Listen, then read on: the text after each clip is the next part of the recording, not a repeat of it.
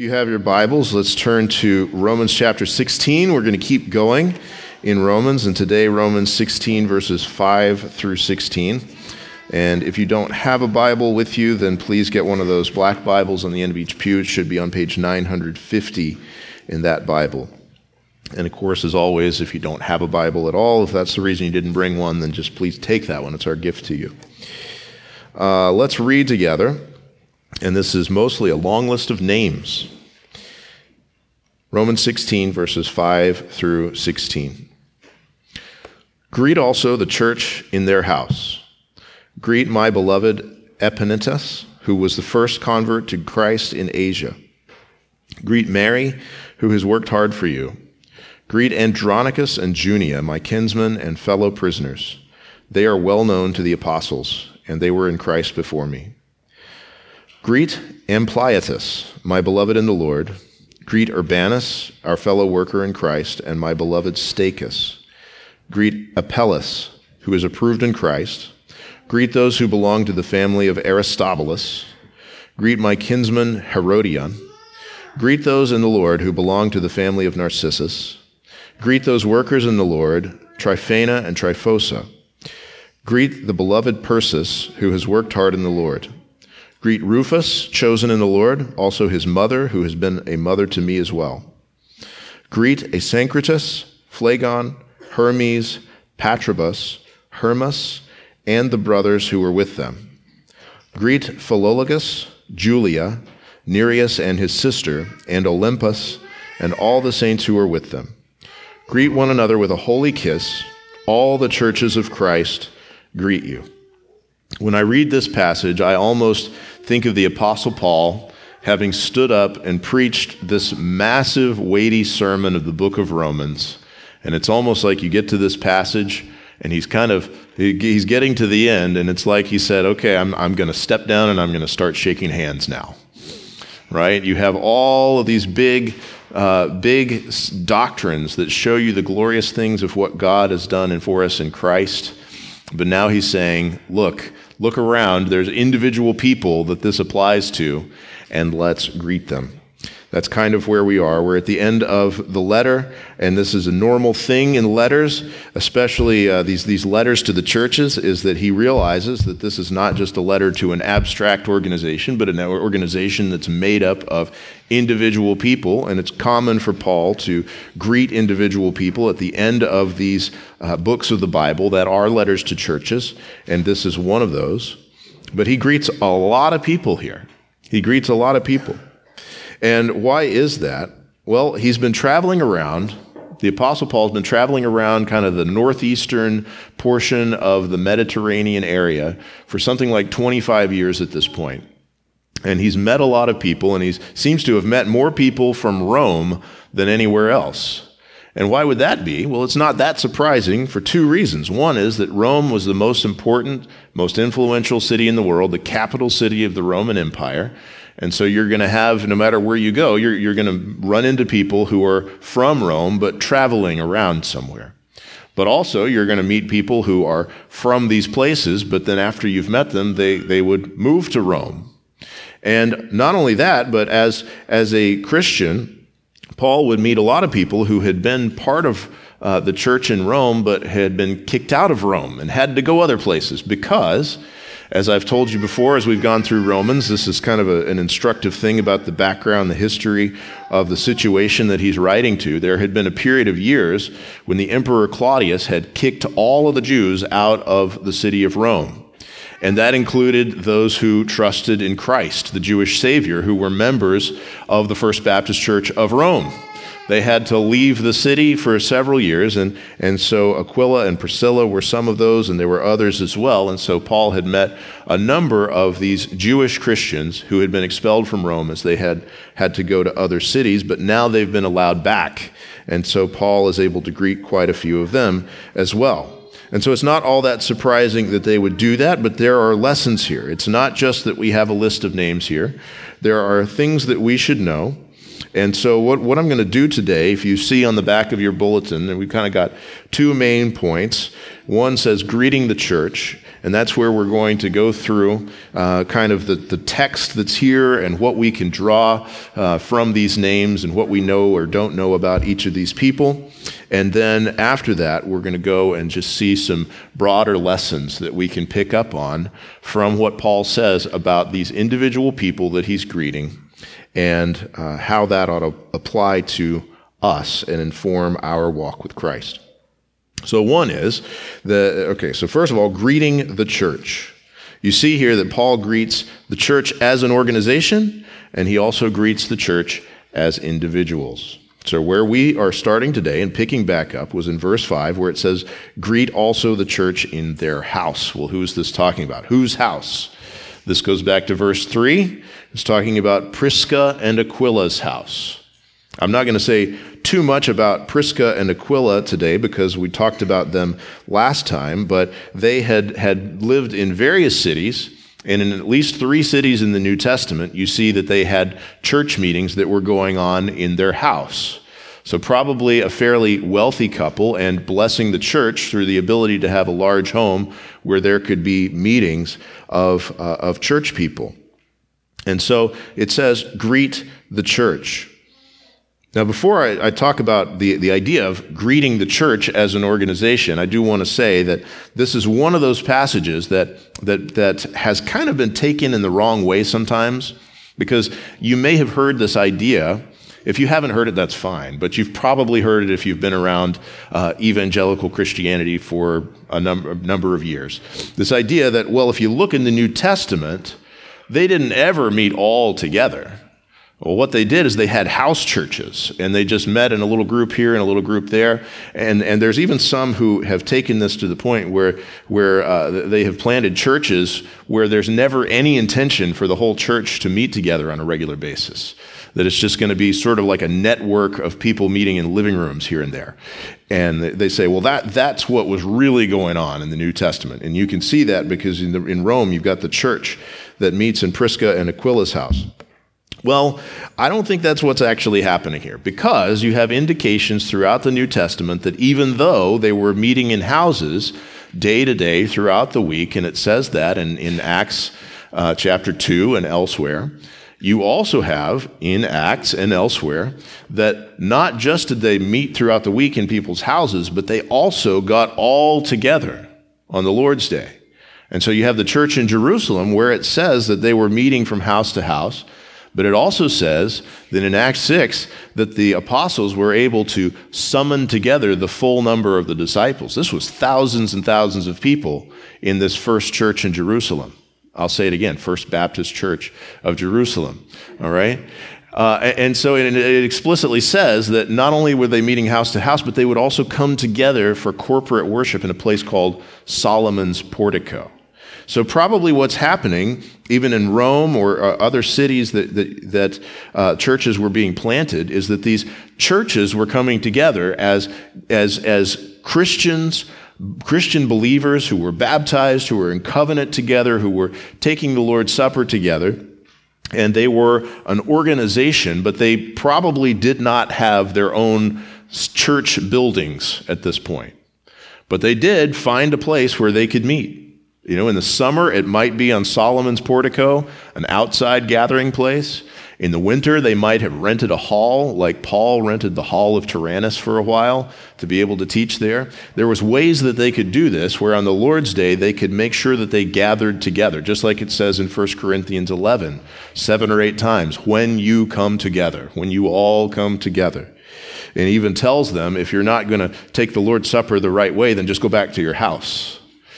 Right? But he's built into that is this idea they're going to gather together. So it seems like what they were doing is on the Lord's Day, churches would have a corporate gathering place for corporate worship, and then throughout the week they would have church meetings, and they didn't have their own building, so they were going to do that in people's houses. So that's all a little bit of a side note, but just to say, don't get too carried away with what the early church was and you know how we need to sell our building and just meet in living rooms or something like that when you see these things like greet the church in their house. What it probably means is just that throughout the week that they were having church gatherings in their home, which is fantastic.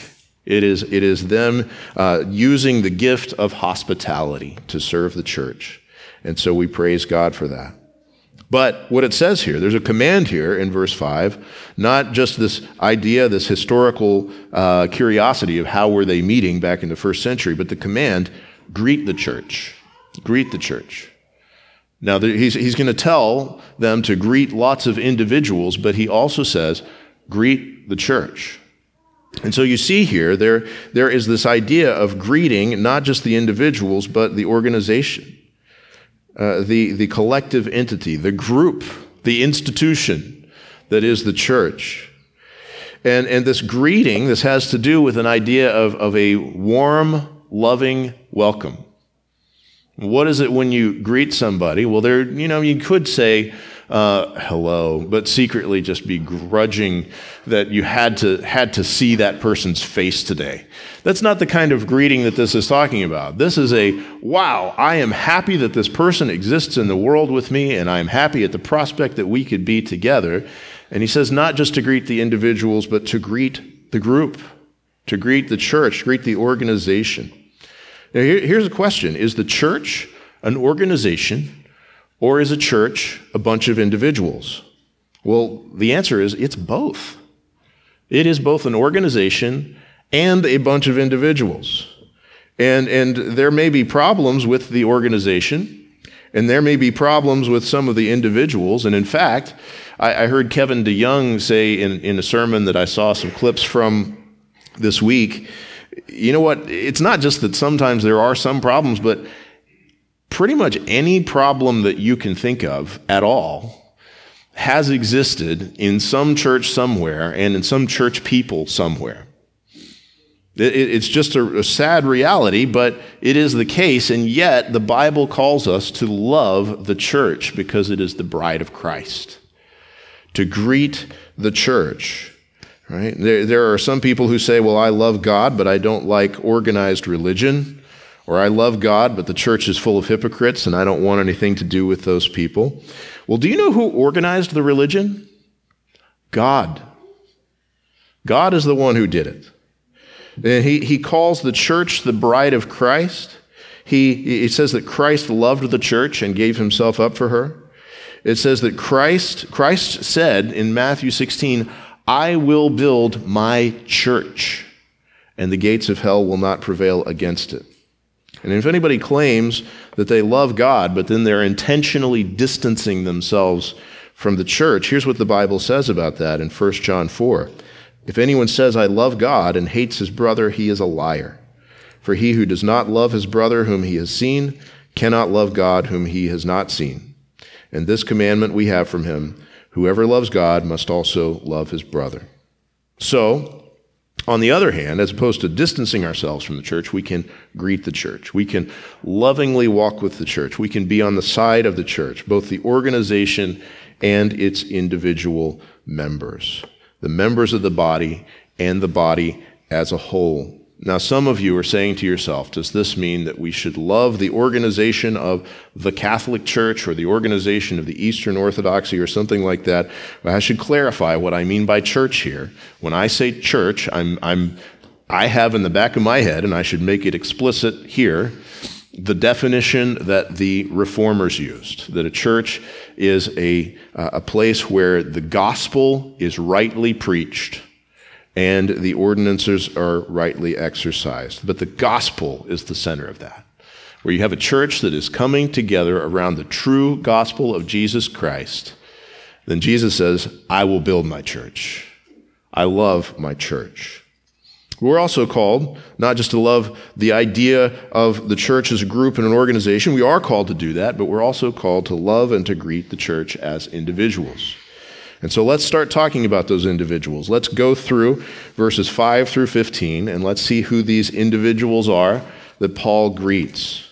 The first ones that are mentioned, he said the church in their house, and I'm actually going to go back to verse 3 and say Prisca and Aquila. They're greeted here. And as I said, we talked about them last week, but these were close friends of Paul. They had the same profession as Paul, tent maker, which Paul did when he needed additional money to be able to continue his Christian mission. He was a tent maker. And they did this well. They hosted church meetings in their homes. They were faithful in their doctrine. They were faithful in their work. They were able to do things like help Apollos to be able to understand the gospel more clearly, to become a better preacher. So a faithful couple. And then in verse 5, after he says, greet the church in their house, he says, greet my beloved Epanetus, who was the first convert to Christ in Asia. This is the only mention of him in the Bible. It says that he was the first one to believe the gospel in Asia, which was the name of a Roman province in what is today Western Turkey. There's some people who have said probably he was in the city of Ephesus. Maybe he learned the gospel from Priscilla and Aquila when they got kicked out of Rome and started spreading the gospel where they went. We don't know for sure. But it is interesting that out of that whole region, where eventually you would have just this flourishing number of churches, and you may know that the Revelation chapter 2 and 3 contains 7 letters to Jesus, from Jesus to 7 churches, and there are these churches in this area in Asia. You know what? There was one guy who was the first one to come to faith in Jesus in that whole region, and this is him, Epanetus.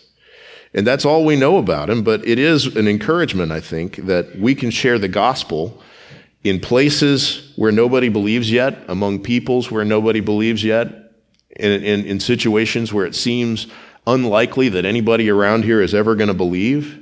There was literally nobody in that whole province of the Roman Empire that was called Asia who believed the gospel, but somebody went and shared the gospel. And Epanetus was the first guy to believe before there was ever even a church there. And then God brought it together. And who knows what God would will to build if we are faithful to share the gospel where nobody yet believes, and faithful to send the gospel through these missionaries who are going to where there are no believers. Next thing it says, verse 6, greet Mary, who has worked hard for you. That's a really common name back in the first century, especially among the Jewish people. And so we don't really know who exactly this is, but she does seem to be a hard worker for the church, a hard worker for Christ, similar to Phoebe. Then he says in verse 7, greet Andronicus and Junia, my kinsmen and my fellow prisoners. They are well known to the apostles, and they were in Christ before me. Andronicus and Junia are probably a married couple, although there's some speculation that maybe the name Junia could be a male name, or we just don't know for sure, but probably a married couple. And when he says they're my kinsmen, Paul is saying these are among my fellow Jewish people who have trusted in Christ. And he says also fellow prisoners.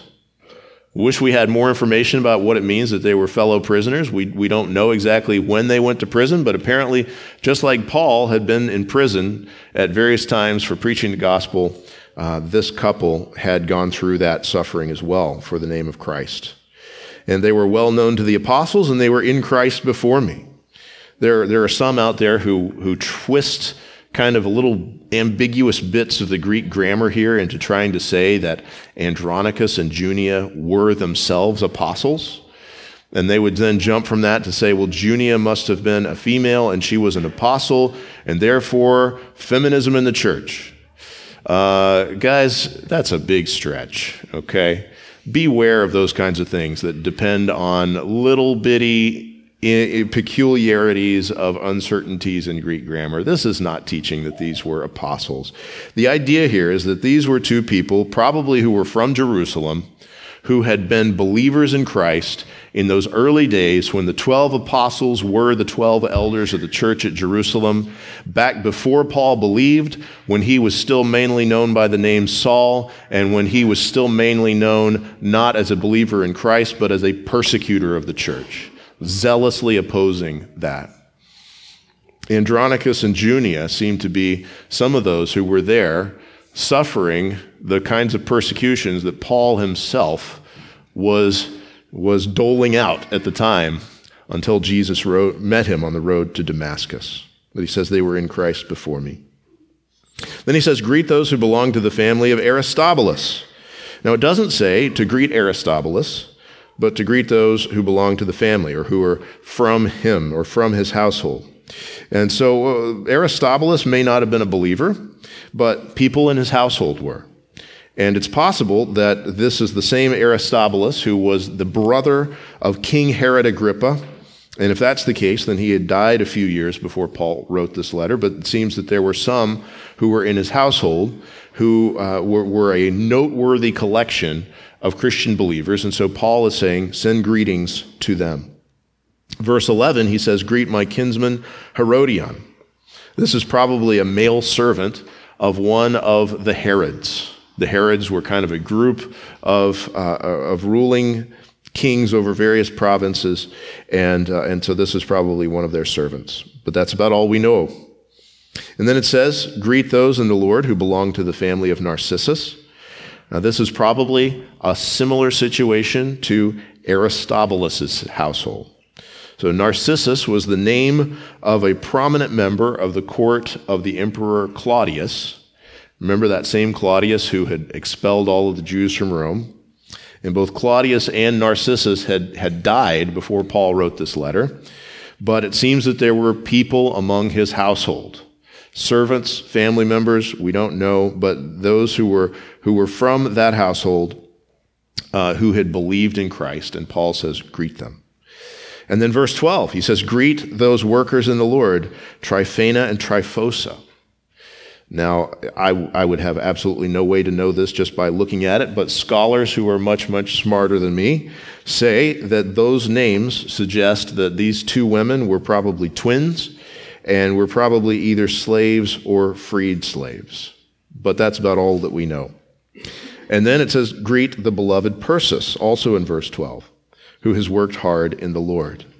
And again, we just don't really know much about this person, but this person is recorded here as a hard worker in the Lord. Then verse 13, greet Rufus, chosen in the Lord. I'll put a pin in chosen in the Lord because we're going to come back to that, all right? But this Rufus, it may be the son of Simon of Cyrene.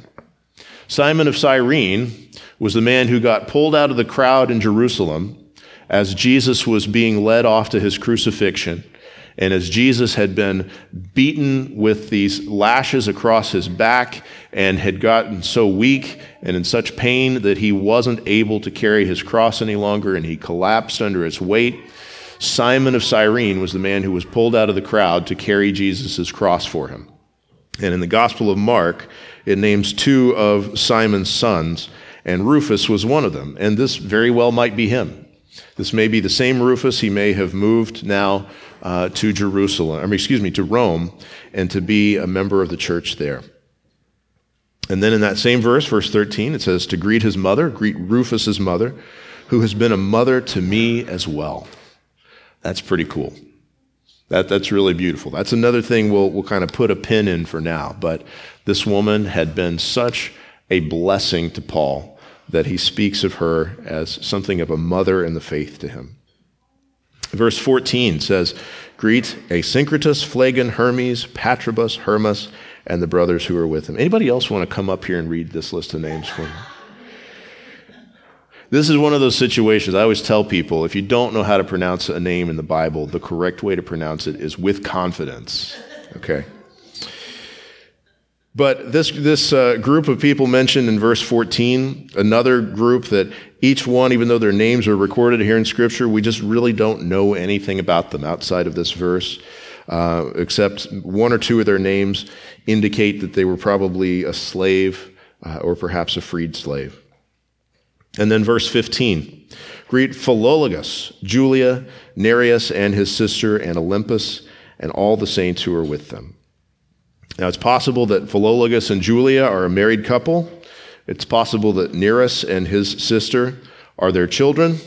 And it's possible that this family kind of hosts church meetings in their house, just like Prisca and Aquila do. It's possible that Olympus is somebody who is a regular part of those meetings at their house. But again, we just don't know. We don't really know more information, except that Paul knew them and sends his warm greetings to them. So out of all of this, there's very little that we know about most of these individuals, but we do know that all of them were worth greeting. All of them were worth greeting, and the main reason they're worth greeting is because they're in Christ. Because Jesus has loved them and laid down his precious life for them and shed his blood for them. And so Paul extends these warm greetings, and this is a good lesson to us too. All of the individuals in the church, all of the believers that God has put into our life and into our church family are worth valuing and worth treating with respect, worth treating with Christian love.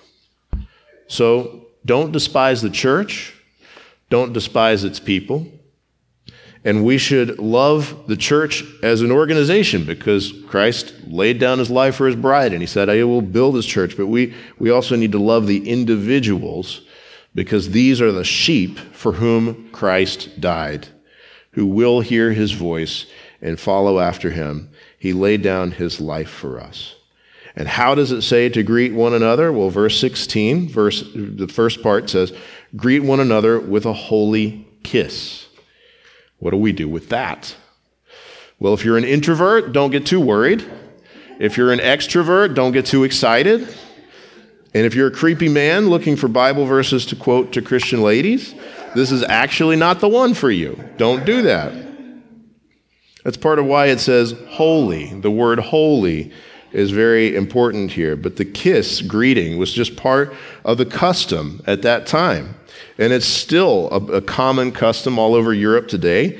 And it's still a common custom all over New Jersey today, especially if you grew up in an Italian family. You know, you've got this thing where there's the bump on one cheek and the bump on the other cheek, and you're kissing the air when you do that.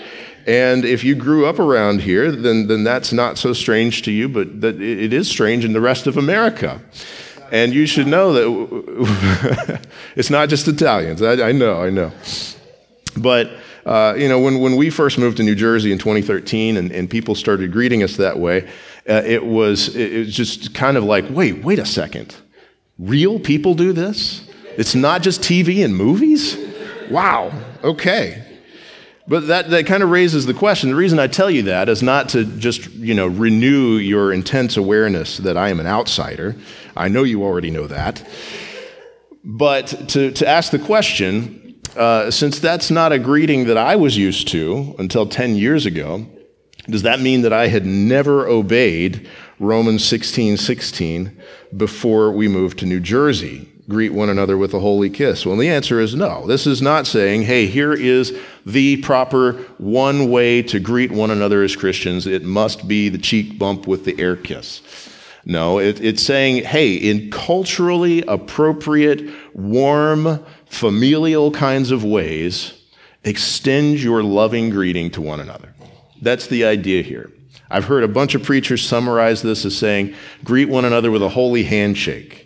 And that is appropriate. That's a good way to do that. It could be a handshake. It could be a fist bump. It could be the cheek kisses. It could be a hug in certain situations. But here's how we sum it up. Greet each other in a warm way that's appropriate socially and, as it says, with a holy kiss, right? Appropriate for maintaining holiness and purity. The bigger point, though, than the social custom of how exactly should we greet each other is this, that we should greet each other. That we should welcome one another. And this is part of loving one another. This, in fact, verse 16 is one of about 45, there's different ways to count them, something like 45 verses in the New Testament that we call the one another passages. These commands throughout the New Testament of how it is that we are to treat one another as fellow church members, as brothers and sisters in Christ. And one thing that's very important to know is that you cannot obey the one another commands if you refuse to come to church.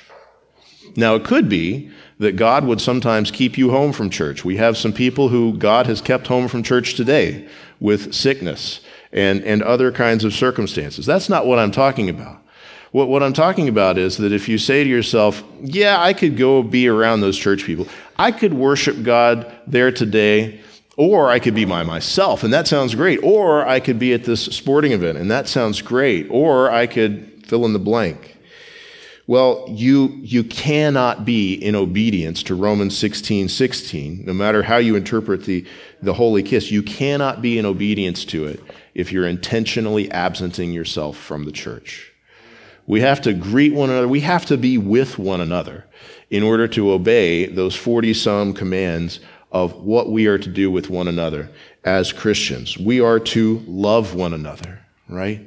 Jesus didn't say, they will know that you are Christians by your ability to point out all of the hypocrisy of all of the churches. He said, they will know that you are Christians by your love for one another.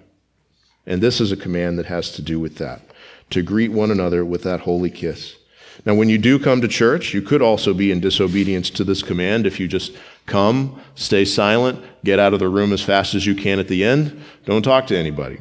You could also be in disobedience to this command if you do talk to people and you are rude or you're inappropriate or you are not loving toward one another. But there is a command here that we instead seek to build each other up, to love each other, to greet each other in a way that's warm, that's going to show, hey, I care about you.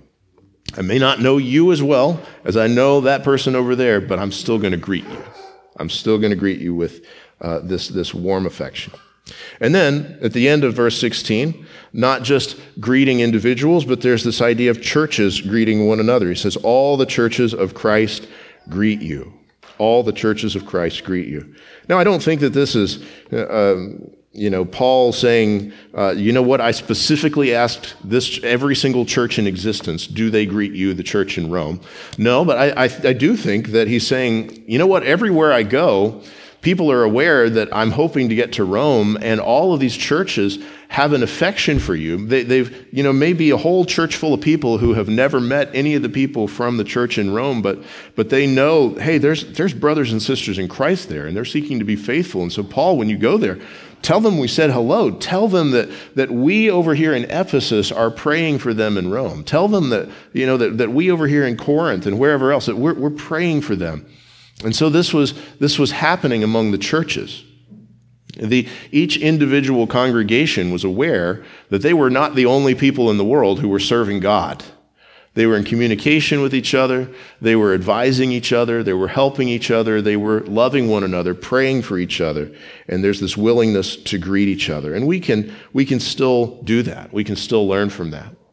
It is possible sometimes for churches to kind of get in their own bubble where we start thinking like, well, this is the only church in the world, or the problems that we have, or we just have to figure out on our own as though nobody else has ever been through them and we can't ask anybody, or to kind of get in our own bubble to where we neglect to pray for others. We don't want to do that. We want to recognize, hey, Christ values this church, and he values these other churches that are also seeking to be faithful to him and preaching the gospel. That's one of the advantages that we have in being part of an association of churches. Our association is called FIRE, the Fellowship of Independent Reformed Evangelicals, and that's one of the things that we try to do every week, is to pray for at least one of the churches that we're in association with. And of course, there's other churches that we can lift up to God in prayer and greet many, many other churches that are faithful in the gospel. So, all of that, I've kind of been through this whole thing, all the verses now, but I'm not going to let you go yet. I'm sorry about that, because we have some lessons that we can draw from this list of names. It's easy when you come to a list of names to just think it's a list of names, but there are things that we can be built up in Christ here. One is this, that these who are listed are converts approved in Christ and chosen in the Lord. All right, so this is a few things that are said of some of these believers who are mentioned here. And it doesn't mean that just because this person has this thing said of them and this person has that thing said of them, that those are the only individuals that this is true of. These are things that are true of everyone who is in Christ.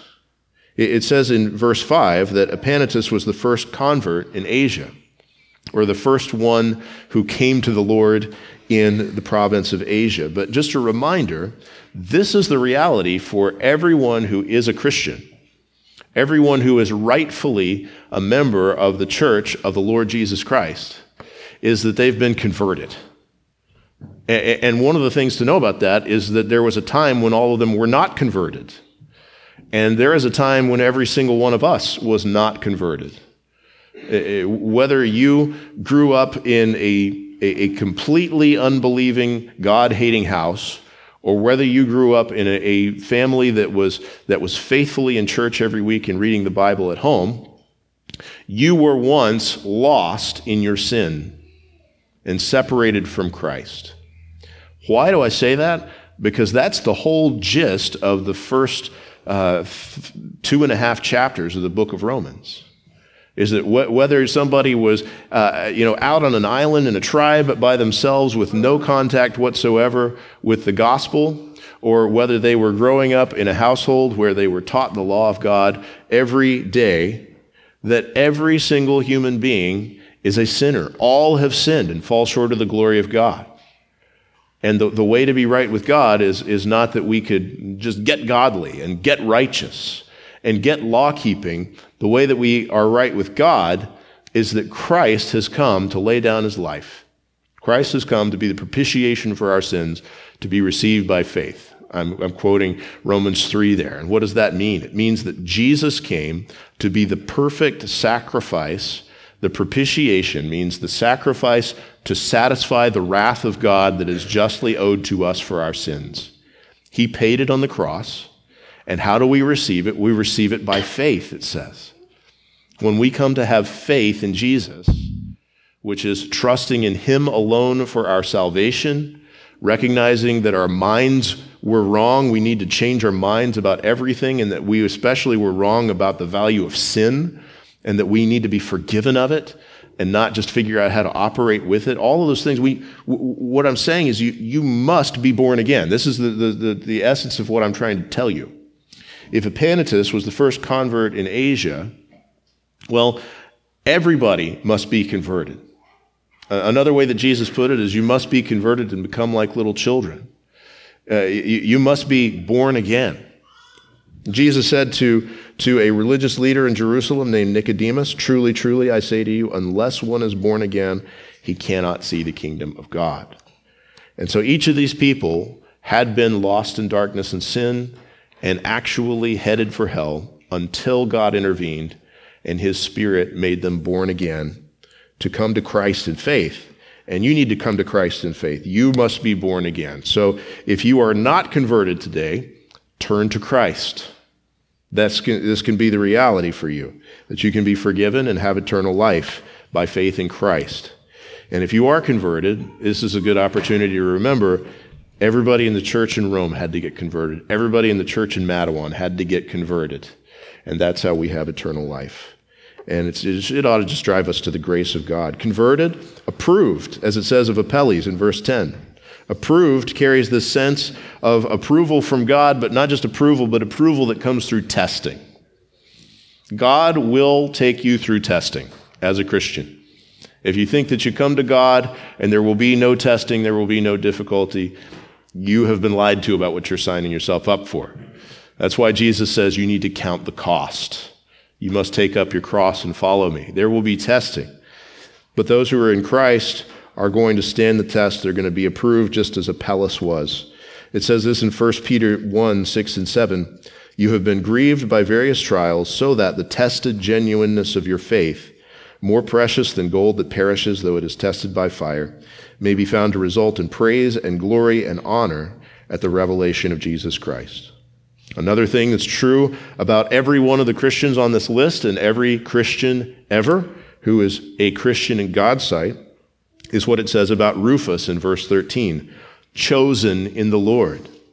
If you have believed in Jesus and been saved, there is one thing that is the root reason why you have believed. It's that God chose you from before the foundation of the world. It says that in Ephesians chapter 3, which I just put at the back of my sheets. Here's what it says, Ephesians chapter 1. Sorry about that. It says, even as he chose us in him before the foundation of the world, that we should be holy and blameless before him. This is a fact. If you've come to Christ, one of the things that we can continually be in awe of before God and thankful to God for is his electing grace. If he had left it up to you and your free will, you would have continued to choose sin and death and hell. That's what our free will would have gotten us. But God, by his grace, chose a people for himself from before the foundation of the Lord. Not just Rufus, but all the people on this list and all believers of all time. Another thing that we can see from this list of names is a little bit of the other parts of the description of these believers who are here, is that they were hard workers and faithful sufferers. It says of Mary in verse 6 that she has worked hard for you. It says of Urbanus in verse 9, our fellow worker in Christ. And when I read those things, I'm tempted to just think, okay, there's a few people here and there that seem to be among that 10% who do 80% of the work, right? But I don't think that's what it's saying. I think this is saying, hey, this person has demonstrated their faith and their faithfulness in Christ by their hard work for the Lord and their willingness to serve. And this is going to be a reality for all of us who are in Christ, is that when we have that grace of God in Christ, that we're going to be willing to work for him and to count it all joy as we work for him. And not only to count it all joy as we work for him, but to count it all joy as we suffer for him, which is part of what it talks about with Andronicus and Junia in verse 7. It says they were my fellow prisoners. They had been not just through trials in various ways, but through trials of even being thrown into prison for the sake of the name of Christ. And you know what they did? They stood the test. And as James 1 says, we can count it all joy when we suffer for the Lord. Another thing we can learn, all this, by the way, if you're wondering, how do I remember all these things? It's on the back of your bulletin, all right? That this is a family of God. As these names are listed, there is this familial kind of language that's here. Last week, we noted that at the beginning of chapter 16, that Phoebe, who was traveling from Paul to the church in Rome, that Phoebe was called our sister in the Lord. And we talked there about how when we come to faith in Christ, that we are not just random people who happen to get together. We're now brothers and sisters in Christ. You once were not a people, but you are God's people. He has adopted us into his family. That's the language that it uses in Romans and in Ephesians and in other places. He's adopted us as his children, and therefore we have not just a relationship with God our Father, but also a relationship with one another, our brothers and sisters in Christ. And so the church has an element of being the family of God. There's also this language about Rufus's mother in verse 13, that Rufus's mother has been a mother to me as well, probably meaning that she had cared for Paul like a mother. And Paul in other places talks about this kind of familial kind of relationships between people in the church, like when he says to Timothy.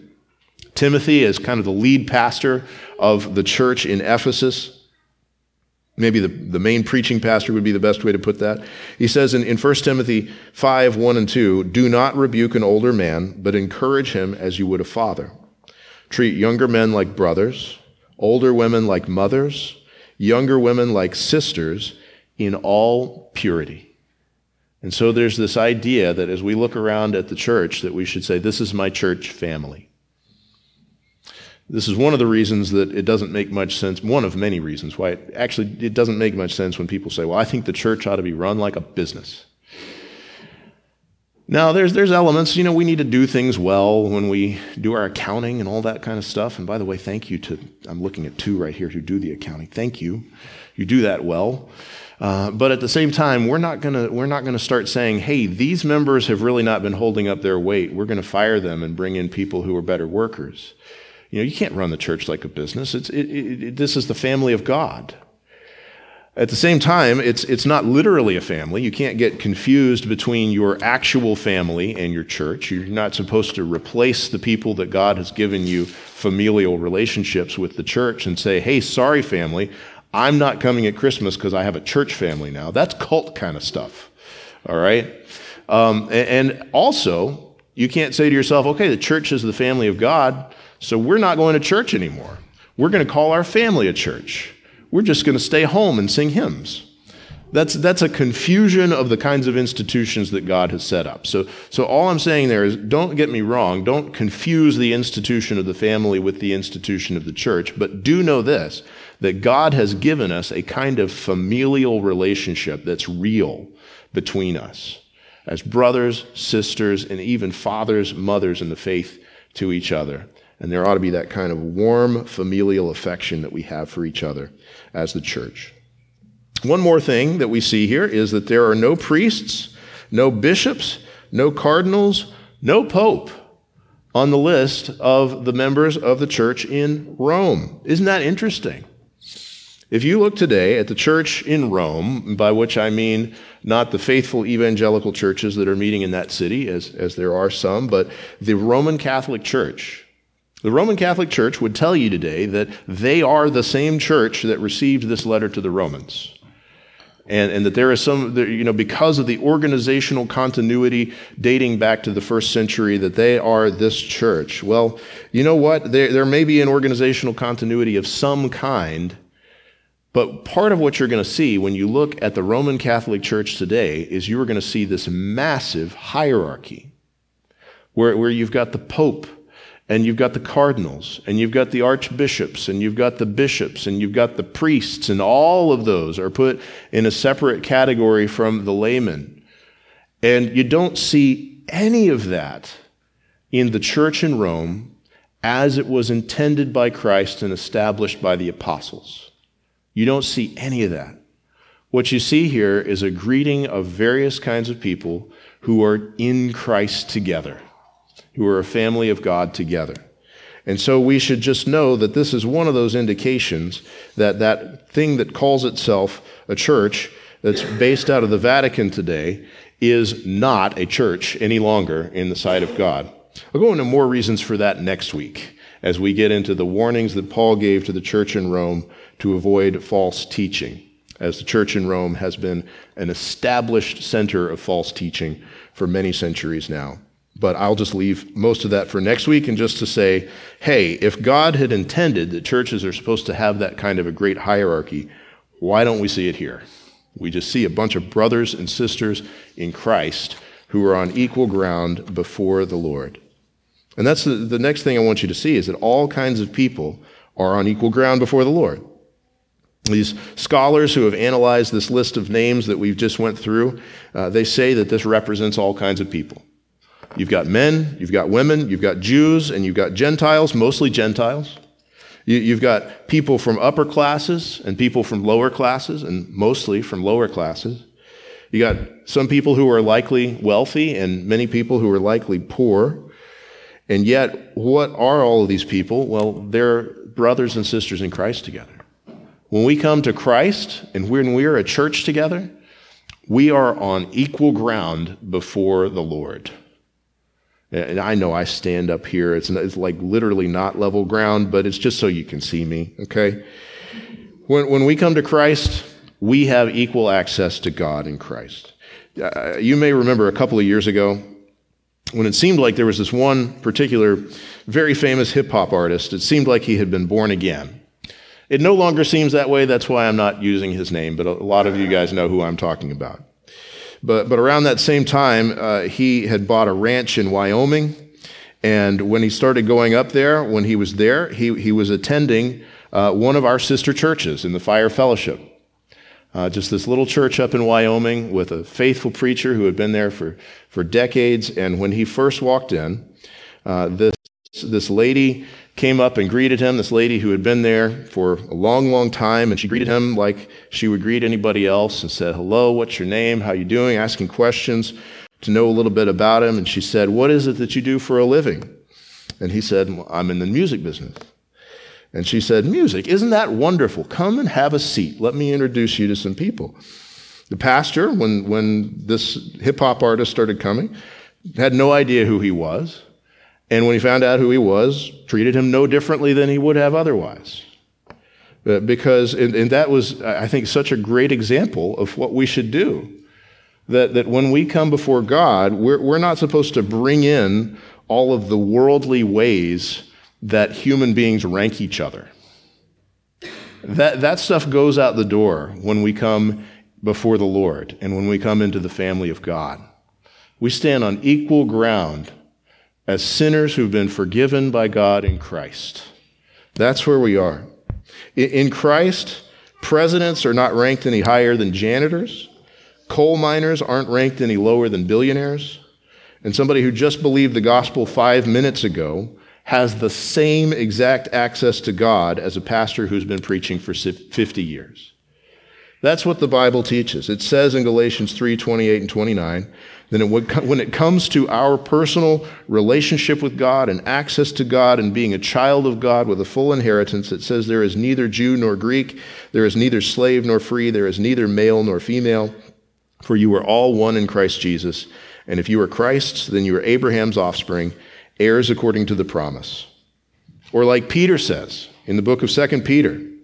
Peter, by the way, who the Roman Catholic Church claims was the first pope. You want to hear what he says? He says, Simeon Peter, a servant and apostle of Jesus Christ, to those who have obtained a faith of equal standing with ours by the righteousness of our God and Savior in Jesus Christ. Those are not the words of a pope. That's the words of a saved sinner speaking to other saved sinners, saying we have the same access to God together by faith in Jesus Christ. Amazing. Another thing we should do as we look at this list of names is we can recognize evidence of God's grace in each other. This is something that Paul does for various people throughout, where he notes these things about being a hard worker in the Lord, about these things that they do, about having endured trials, being tested and approved. What Paul is doing for these various people that he points this out for is he's saying, here is evidence that God has been gracious to this person.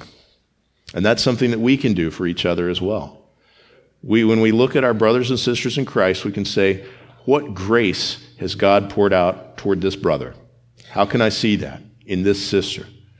For all of us who believe, he's given us the grace of faith and of hope and of love. And as we see the graces of the fruit of the Holy Spirit growing in each other and other things as well, we can bring those up and we can encourage each other. We can also look to see both the forest and the trees of God's Word. You had here throughout the book of Romans a great big zoomed out picture of the plan of God for the salvation of Jews and Gentiles. You get to the end of chapter 11 and you're talking about great big things about the end of history and the incomprehensible mind of God. That's the big picture forest. And Paul also at the end of this letter zooms in on the small picture trees of the individual Christians that God is using to carry out his big plans in the world and in the church. And that's something that we should do as we look at the way that Romans is laid out. As we can say, hey, I want to see and study and be invested in the big picture things of God, and I also want to see and be invested in the individual believers that God has put around me for his glory and for his purposes. One thing I hope that we can look at as we close and think about is how many of these people on this list have been completely forgotten, other than the fact that they're on this list. And not just that, but there's an awful lot of members of the church at Rome from the first century whose names are not on this list because Paul wasn't personally acquainted with them, and their names have been completely lost to history. And you will almost certainly be forgotten as well. Sorry to tell you. It's just the reality. Now, sure, the people who know you and love you after you die, they will remember you, they will speak fondly of you, but eventually they're going to die too. And so even if you live to be 100, and your great-great-grandchildren live to be 100 and are talking about you after that, in 200 years, nobody's going to be talking about you. Maybe they'll find your name on a list in a genealogy if they're interested in that kind of thing, but that's about it. But you say to yourself, well, what if I've done big things? What if I've had a big impact on the world? Well, even then, there'd probably just be, sort of a small corner of people who are interested in history who would ever talk about that. You think to yourself about the most famous people in the world right now. Well, nobody's going to be talking about them in 100 years. Even the biggest movie stars, the only people who are going to be talking about them are people who are interested in obscure movie history. Just ask a 16-year-old what they think of Clark Gable. People get forgotten, but here's the thing. God doesn't forget. The list of names that's here is subordinate to the list of names that's written in God's book of life. Here's what it says we're all headed for. Revelation chapter 20, verses 12 through 15. And I saw the dead, great and small, standing before the throne, and books were opened. And then another book was opened, which is the book of life. And the dead were judged by what was written in the books according to what they had done. And the sea gave up the dead who were in it. Death and Hades gave up the dead who were in them. And they were judged, each one of them, according to what they had done. Then death and Hades were thrown into the lake of fire. This is the second death, the lake of fire. And if anyone's name was not found written in the book of life, he was thrown into the lake of fire. The things that you do in this life really do matter. But the thing that's going to matter the most is not whether people remember you. It's whether God knows you. It's whether or not your name is written in the Lamb's book of life. It's whether you have been chosen by God the Father, redeemed by God the Son at the cross, and brought to faith by God the Holy Spirit. Whether you have remained dead in your sins. By the way, every one of those God will remember. They're in his books. If you're apart from Christ. But if you're in Christ, it says that he casts them into his sea of forgetfulness, it says in the Psalms. If you're in Christ, your name is written in the Lamb's book of life. And it will be announced in the day of judgment. And you will hear, enter into my eternal reward. Good and faithful servant. Isaiah 49, 15 and 16. Can a woman forget her nursing child, that she should have no compassion on the son of her womb? Even these may forget, yet I will not forget you. Behold, I have engraved you on the palms of my hands. Let's pray. Father, we thank you for Christ. We thank you that he has come and redeemed everyone whose names are written before the foundation of the world in the Lamb's book of life. And I pray that those would be, Lord, that our church would be made up of those whose names are written in the Lamb's book of life. And God, I pray that you would give each and every person here a concern for whether their name is there. And as we have that concern, I pray that you would also give us a relief about the grace of Christ demonstrated at the cross. Lord, would you grant faith? Would you grant assurance? Would you grant grace upon grace? God, I pray that as we've seen this passage that lists all of these names and all these evidences of grace, I pray that you would help us to be those who would love the church and love its people. And it's in Jesus' name we pray. Amen.